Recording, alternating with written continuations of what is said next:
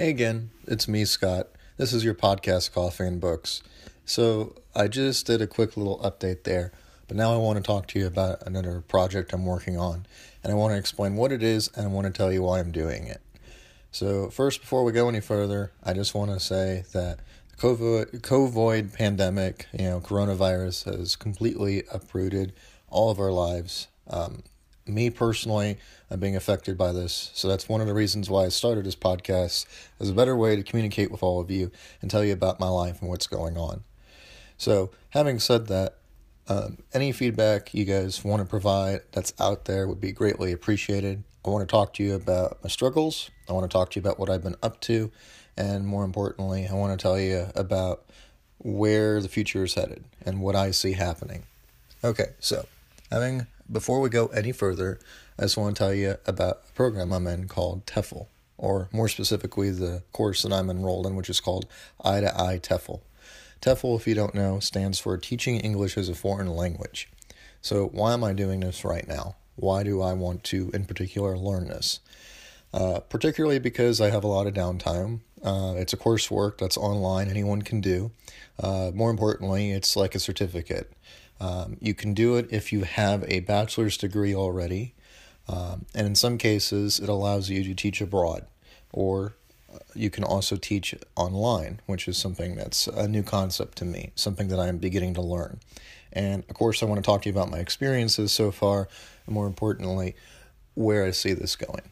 Okay, so basically since a couple of months ago, when this all started, I started to use this time to learn a foreign language. I decided that was going to be my goal for the pandemic. So I've been learning different languages. I tried a little bit for a while learning German, and I've recently switched to Japanese. And the reason why I've switched to Japanese is because I think it will be very useful for me. Me in particular, I think Japanese is so different than the English language and what I'm used to that I thought it would give me a great head start and give me the best way to dive in and learn, especially because with TEFL, I'm learning how to teach English to other people. So this is kind of like the reverse of that. I'm learning another language while at the same time learning how to teach languages. So TEFL, like I said, is a certificate program, and there's different types of levels and coursework, and there's different types of things you can do. Like you can go in person You can go in person to classwork, like into a classroom and experience teaching for yourself. You can do it all online, or you can even, get accredited for it for school or university. So there's different levels of teaching. Here in the United States, if you want to teach, you do require, there are requirements for that. So this is not to teach in the U.S. Like I said, this is to teach primarily English to non-native English speakers, people who are in other countries such as Asia, where the majority of the country does not already speak English. Countries such as Japan actually want and encourage people to teach their students right now. It's mandatory for a lot of students to learn English in school, but a lot of the time people forget, and when they arrive in the business world, they are often at a disadvantage because they don't know how to communicate internationally. So, what can TEFL do? Well, one, it can help you be accredited to teach business English. So like I said, that was a big segment. If you want to teach English to a group of adults who want to learn how to communicate better in order to run their business internationally, that will definitely help. English is quickly becoming one of the most universal languages, but it would help if you can teach other people English as well as learn their language. I think it's only respectful because English is only one of a number of languages that I in turn learn about other languages myself, but a lot of the times if you're doing business in a foreign country, you're going to need to learn the language. And TEFL allows me to teach people who are abroad for when they come here how to act and more importantly, how to understand the language a little bit better, and especially in a professional setting. So that's one advantage, the business English side.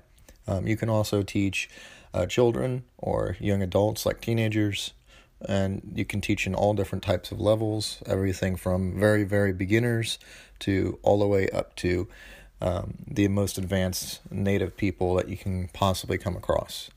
It's just helpful and helps people and helps you build lesson plans. There's, like I said, different levels of it, but I'm currently taking it, and the process it takes about is 6 months.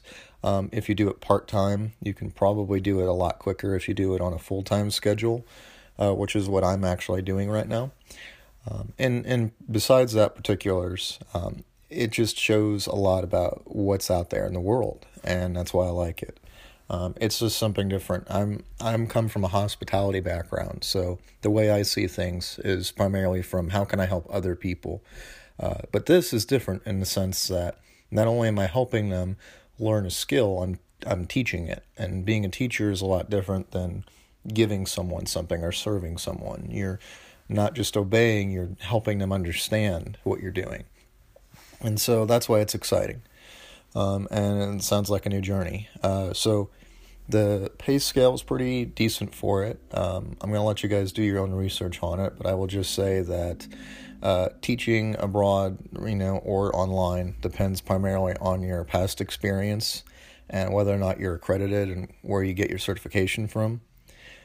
So I hope to tell you about it when I get the certificate in the mail. I hope to start with applying to online teaching jobs first, and I want to talk about the online aspect of using FaceTime or a website like italki, which I'm going to go into later, but primarily I'm going to probably go through that process on my own right now, where I'm going to learn how to do an online teaching course and get an experience.